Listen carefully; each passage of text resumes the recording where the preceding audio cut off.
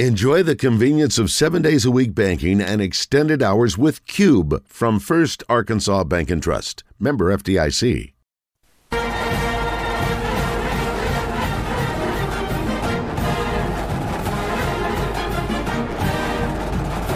that sound familiar? Is this Michigan? I can take the beginning of it. Best I don't recognize the beginning. This sounds like Loggins and Messina. That's how it starts.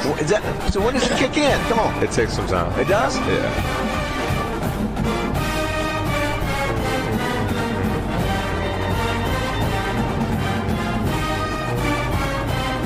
Wow, I had no idea it took that long to get into the... This is again.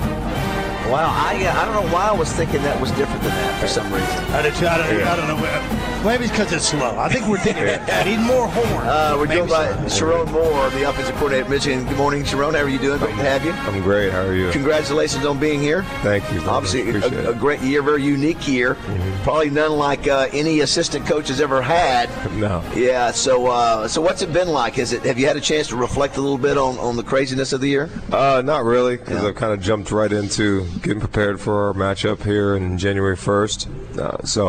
And then getting the opportunity to come here has been an honor. Just really sat down with my family and really appreciated the time that we've had and enjoyed our players. And so just taking that time to reflect on that. But it's been a whirlwind, but it's been awesome at the same time. Obviously, the selection committee had putting you guys up against Alabama. Did you have a preference on who you were going to play? Does it matter? Not really. Yeah.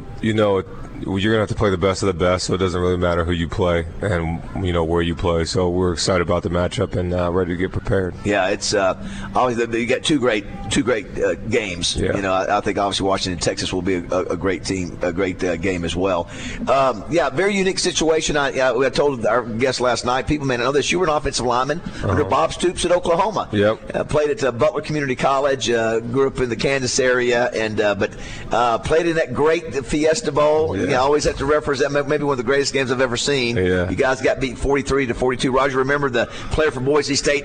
They do the Statue of Liberty or whatever it is, and then he comes over and proposes to his girl on the. I'm walking by as it's going down. Is that right? Oh, jeez. Nice. I was looking too. I mentioned it last night. The guys that were on that coaching staff with you. At that time, unbelievable the quality of coaches you had.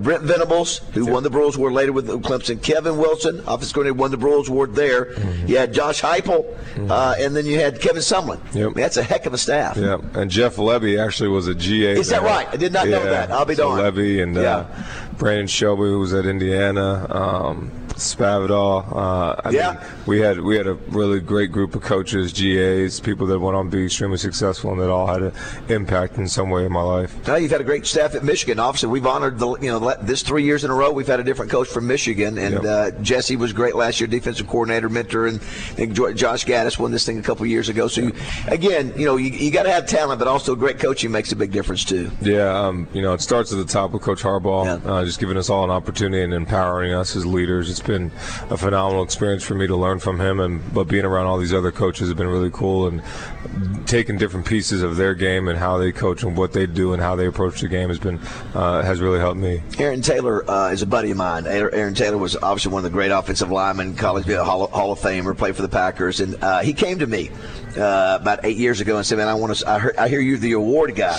And I said, well, that's about all I do is awards. He said, I want to start this award called the Joe Moore Award. And so we spent a couple hours talking about it, and I've really been impressed what he's been able to do. And you guys are the only school in the 8 years that won back-to-back Joe Moore Awards. So that's pretty impressive. Because that's a team. It's not just a one player, it's the entire offensive line. Yeah, we like to count on our tight ends and, our H-backs and also our backs, too. We think they're a huge part of it all. Yeah. So it's been an honor. We're semifinalists for this year, but we're really reaching towards one goal. So sure.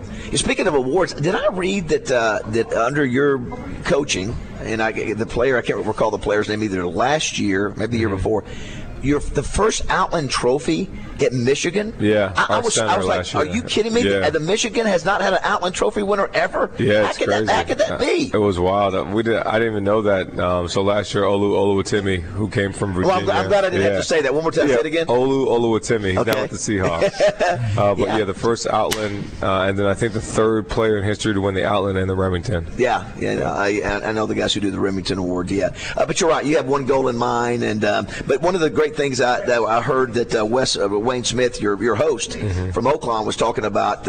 You come home, you win this huge game against Ohio State, and all your little daughter wants to do, she wants Dad to read a book. Yeah, to her. So. I get home. Obviously, the game was awesome. It was a great atmosphere. I mean, fans are rushing the field. I'm trying to get out of there and find my family, find my daughter, find both my daughters and my wife, and finally get home 30 to 45 minutes, hour later, and was going to go watch TV, and my 4-year-old daughter shouted and said, "Come here, sit down on the beanbag. Here's a book. Can you read this book for me? I've been waiting for you to read this all week." That's it, yeah. And I was like, absolutely. And then my 1-year-old just pulls out another book. She says, "Book," and puts it on my lap and sits down. So, I end up reading two books. Perspective. Yeah, perspectives. This whole big game that just went on. They just want to sit down with Dad and read a book, and it was super, super awesome. I know you've obviously you have a lot of respect for these guys that are finalists too. Yeah. I mean, you guys are at the top of the top, and all of you different ages. You got a couple guys who are 60. You got you and Will Stein that are in the 30s, and just your respect for these other guys that are here. Yeah, I mean, every single one of them have done so much for the game of football. Start with Coach Denbrock and what he's done at LSU, obviously with Jay Daniels and the impact their offense. I watch all these guys every week. I think he's done a phenomenal job in his past. I know guys that have worked with him have a ton of respect for him. An exciting offense, impacted offense every week, every time you play him. You got to be on your heels and ready to go. Coach Bobo, followed him since he's been at Colorado State, when he was at Georgia before. What he's done has been a tremendous coordinator. Again, watch them every week, what he's done with Brock Bowers and all those guys, the quarterbacks playing at an elite level. It's been really cool. Phil Parker, just the ultimate respect for him as a defensive mind. Keeps it very simple, but the most fundamentally sound team that you will ever play, but probably the toughest as well. From every position, they will run through your face, and you've got to be ready to play at every single moment, and they prepare for every situation. And Will, I've known him since he's 19 years old. Crazy as a crazy little feisty quarterback at Louisville, from Louisville, and I've to watch him grow and what he's done to this point, and have Oregon playing at the level that they have, and have Bo Nix playing at the level he's played, has been super awesome to watch, and so proud of him.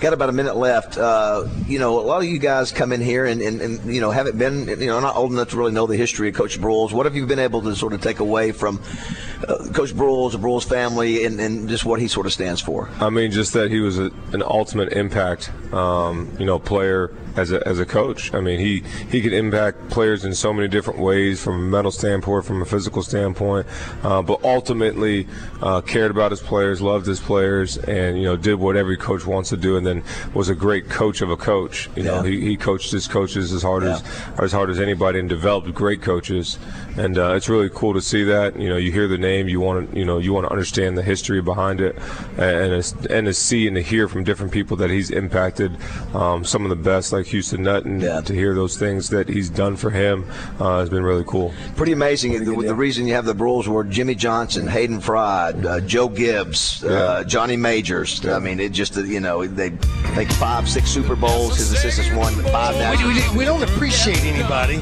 sometimes until they're gone. I mean, I've been here all my life, and to know all the things that I've learned throughout this with David's development of this award has been fantastic. And that rascal costs $5,000 every year to make, Coach. That's a heavy board. Yeah, man. And he may be taking it home. We'll find a day at lunch. Congratulations, Sherrone. Appreciate that. Congratulations on a great year. Thank you. Appreciate it, guys. Good luck.